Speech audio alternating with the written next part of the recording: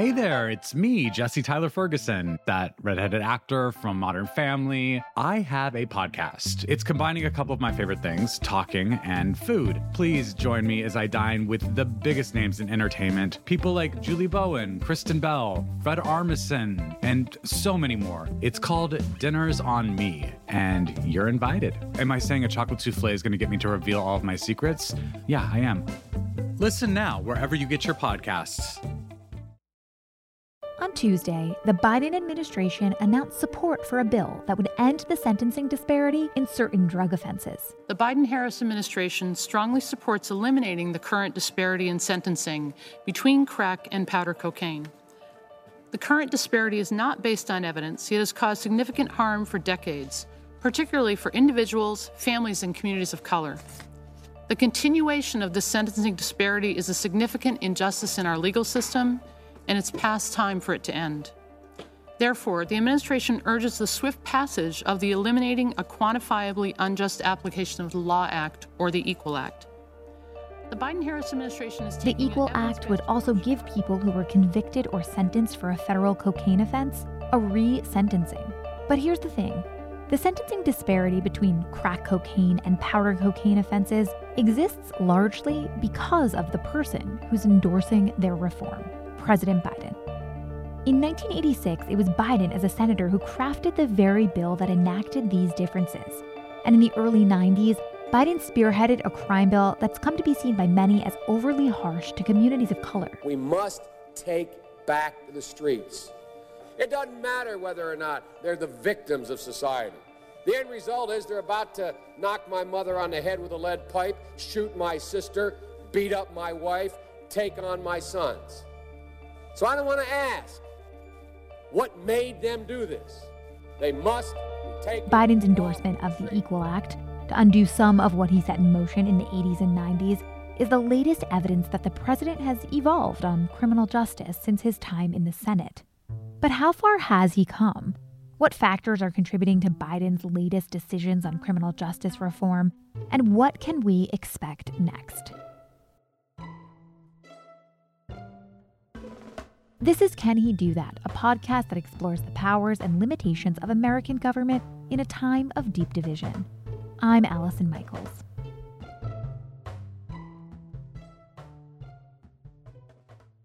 Well, effectively what this legislation does is it ends a disparity that a lot of activists and a lot of members of Congress in both parties have said should not exist, have said is outdated, and have said is discriminatory to people of color. Sean Sullivan is a White House reporter for The Washington Post.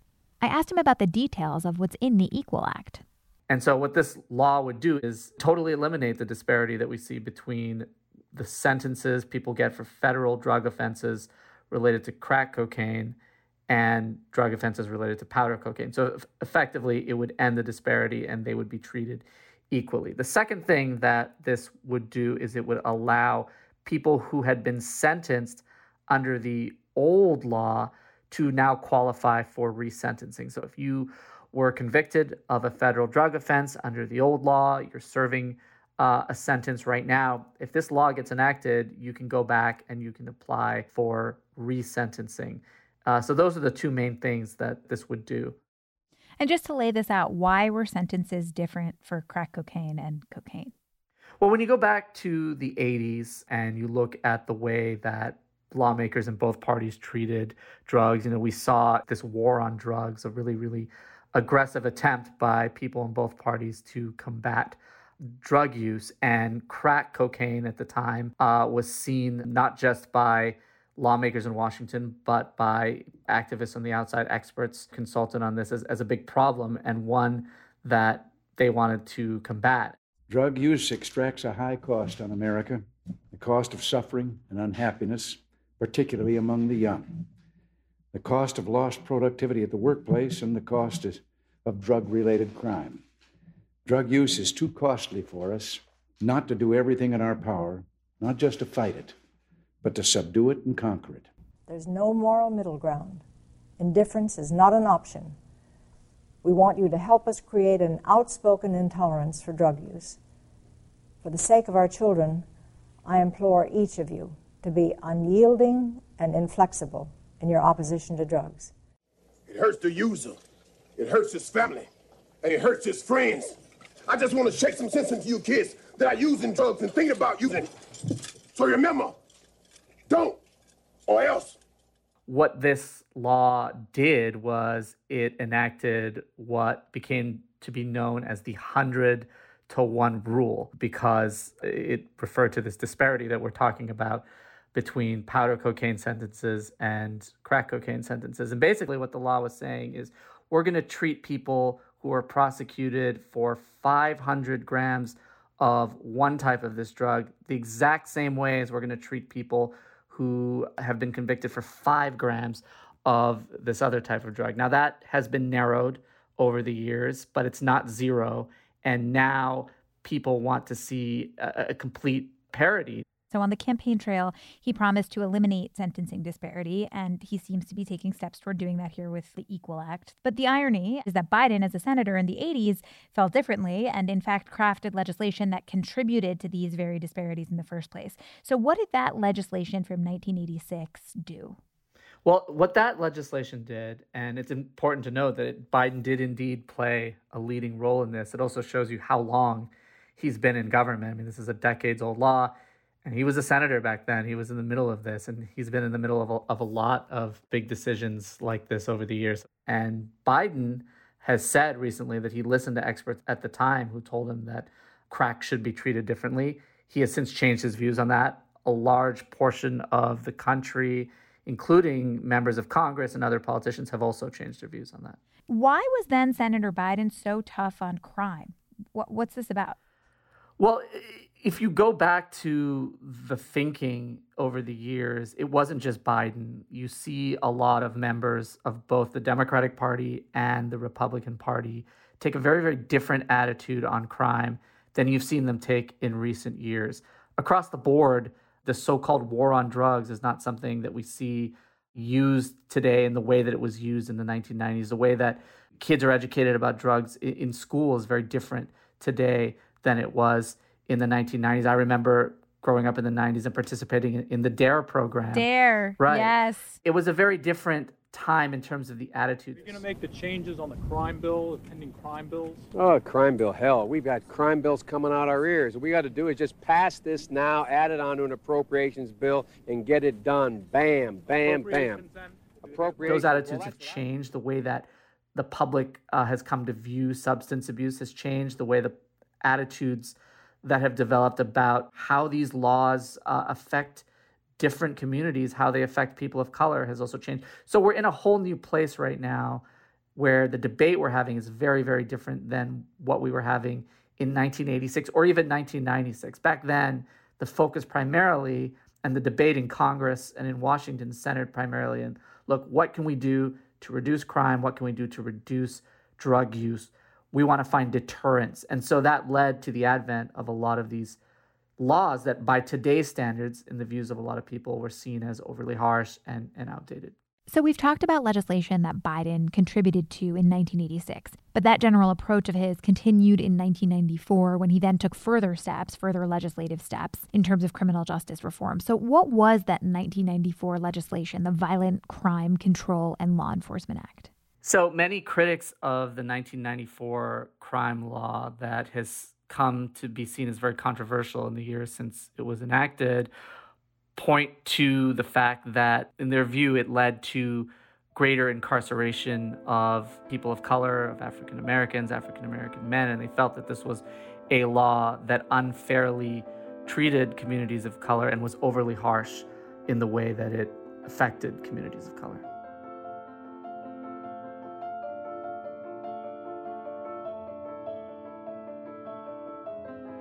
So one of the most interesting laws that's talked about as part of President Biden's legacy is the 1994 crime bill. And there's a broad academic debate about whether that law helped kick off mass incarceration, whether it sort of came in the middle of it and supercharged it, or whether it just sort of was part of the trend itself. That's Ames Grauert. I'm senior counsel in the Justice Program at the Brennan Center for Justice. Ames works on research for the Brennan Center that looks at the connection between mass incarceration and poverty. I asked Ames to tell me about the impact of these 80s and 90s crime bills and how Biden has since evolved on criminal justice. I think it had some very real effects on state incarceration. It certainly encouraged states to adopt more punitive sentencing. It provided funds for prison construction. But there's a sense in which this is also sort of a symbol of the era. Like, if you were to point to sort of symbolically what is a very clear emblem of mass incarceration, I think the 1984 crime bill sort of stands out as part of that tradition. And why is that? It was a major federal response to a major problem catalyzed by support from sort of all quadrants of society. It was an omnibus bill that included everything from police funding to the elimination of Pell Grant eligibility for people in prison to grants to finance the construction of prisons. So legislation like that tends to stick out in the mind, separate and apart from what effects it had on policy as well. So then when did we start to see that change with President Biden? When did he change his tough on crime stance? Definitely during the Obama administration is when that probably became most publicly visible. The Obama administration took up a number of major criminal justice reform initiatives, from broad use of the clemency power to help people convicted of lower-level nonviolent drug offenses to supporting the Fair Sentencing Act. And President Biden stood by then President Obama's side throughout those reforms. I think there are a number of people who come quite honestly to the belief that policies that they supported in the past simply are not working as expected. I haven't always been right. I know we haven't always gotten things right. But I've always tried.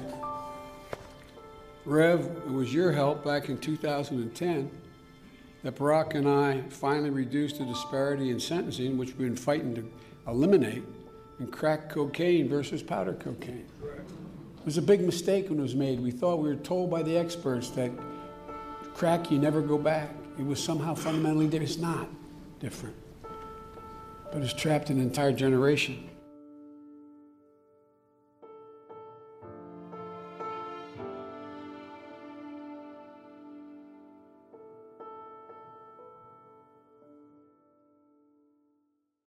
If you're looking for a smoking gun, I can absolutely guarantee you will not find it.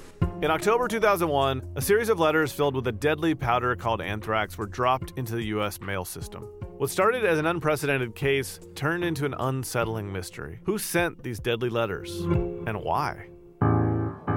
From Campside Media and Sony Music Entertainment, I'm Josh Dean, and this is Cover Up Season 4, The Anthrax Threat. Available now.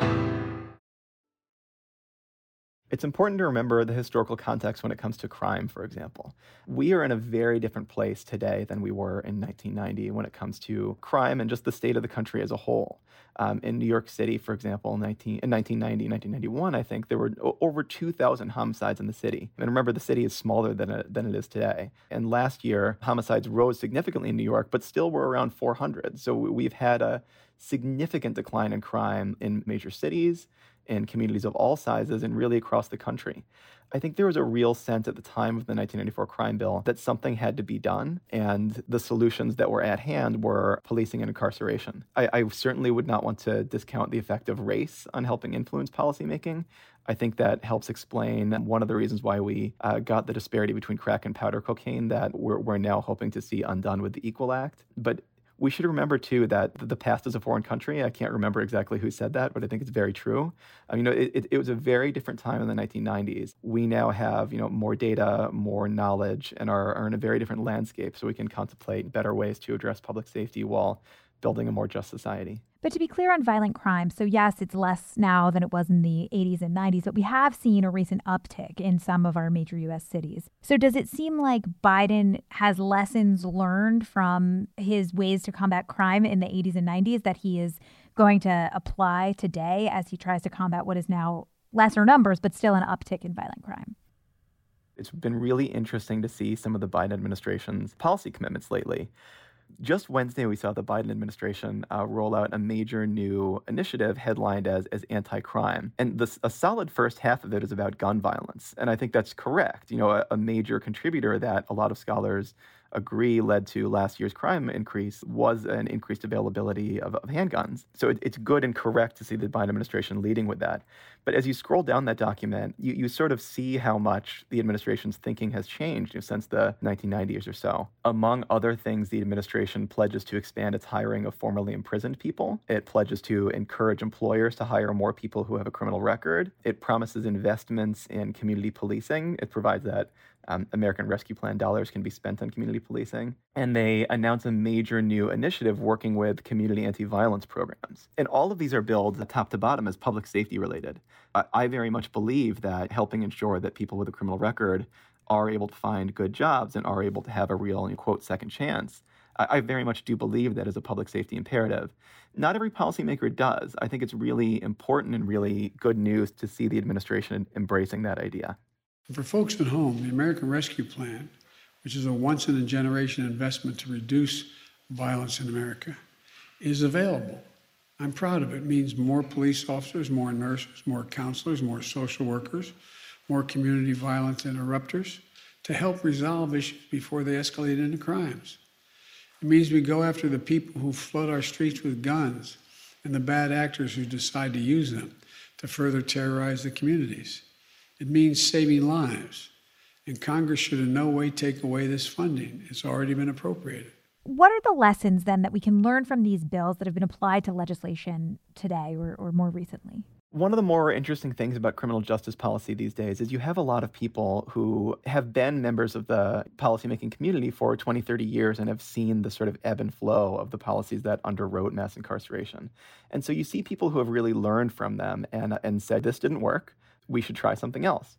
The 94 crime bill is emblematic of that because you will see many people, including now President Biden, who were strong supporters of the legislation at the time and members of affected communities who were very strong supporters of it at the time, now saying, well, we didn't reckon with the collateral consequences. We didn't know how this would play out. And you know what? The research now shows that prison is not the only or even best way to combat crime. So now we need to try something else. It's very good for policymakers to be able to have that flexibility and to rethink what didn't work and to try new solutions. That's emphatically what we need these days, especially when talking about crime and incarceration. So it seems like we're seeing some of this flexibility when it comes to Biden's embrace of the Equal Act. But do you think that's true? What kind of statement does support for this bill make about Biden's pledge for criminal justice reform? The administration deciding to support the Equal Act, it's a huge sign of just how far we've come on these sorts of policy discussions. For one, because it would eliminate the disparity between the sentencing of crack and powder cocaine. I think a really interesting part of the bill as well is the bill provides for relief for people who have already been sentenced. That sort of retroactive relief is sometimes off the table. Some people who would call themselves supporters of the criminal justice reform movement are not always on board with those sorts of retroactive relief provisions.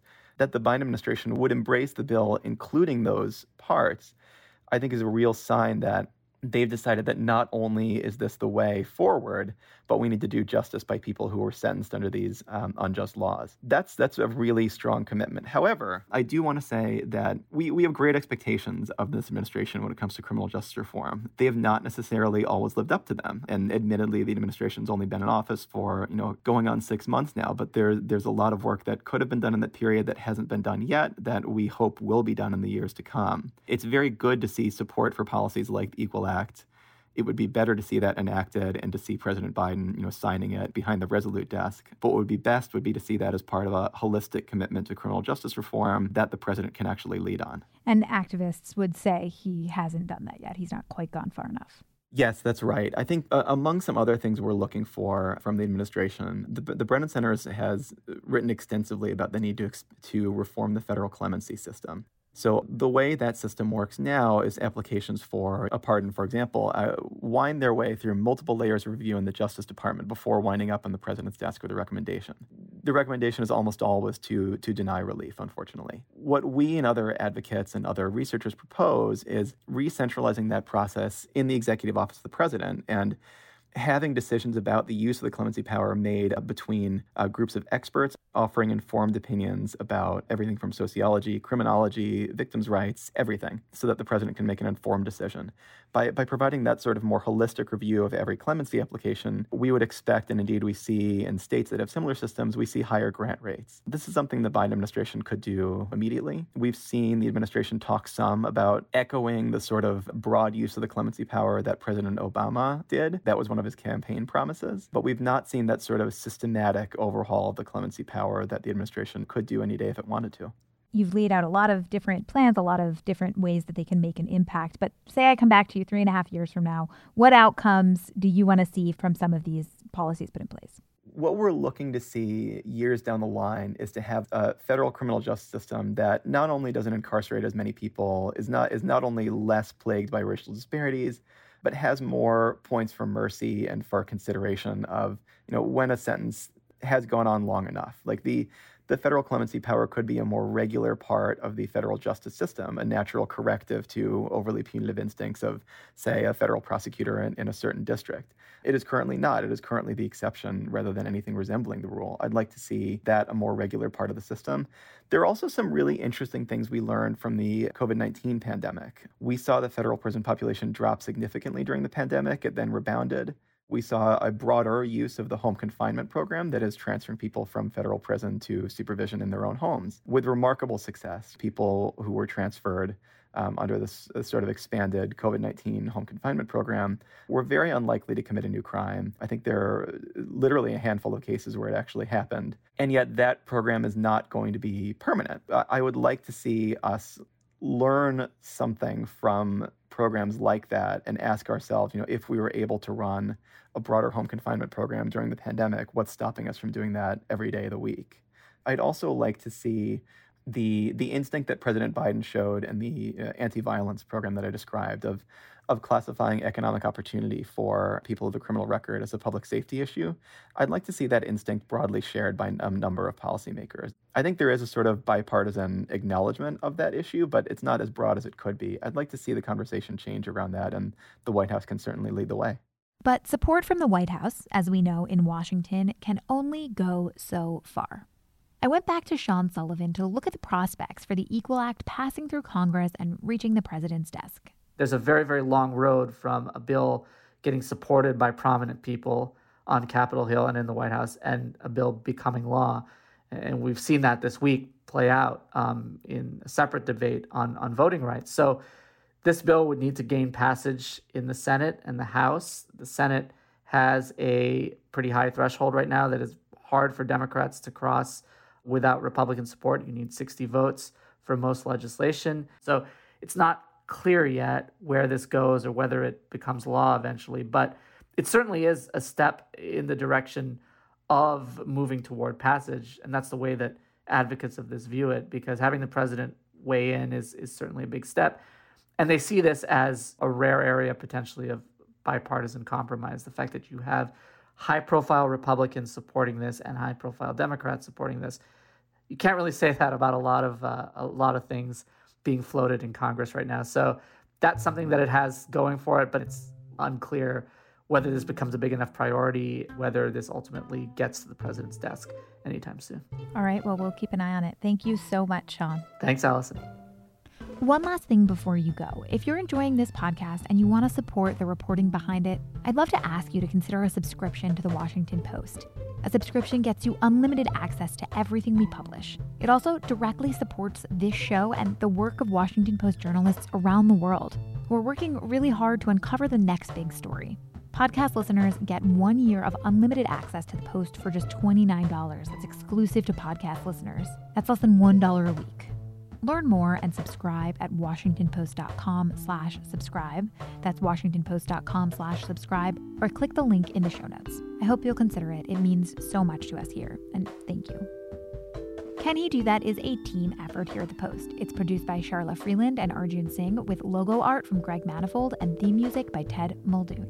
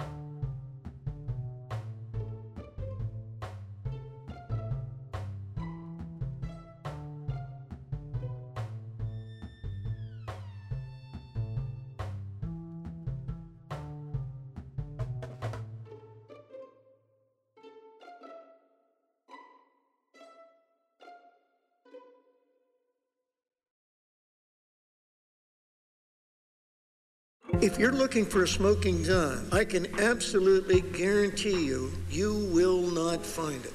In October 2001, a series of letters filled with a deadly powder called anthrax were dropped into the U.S. mail system. What started as an unprecedented case turned into an unsettling mystery. Who sent these deadly letters? And why? From Campside Media and Sony Music Entertainment, I'm Josh Dean, and this is Cover Up Season 4, The Anthrax Threat, available now.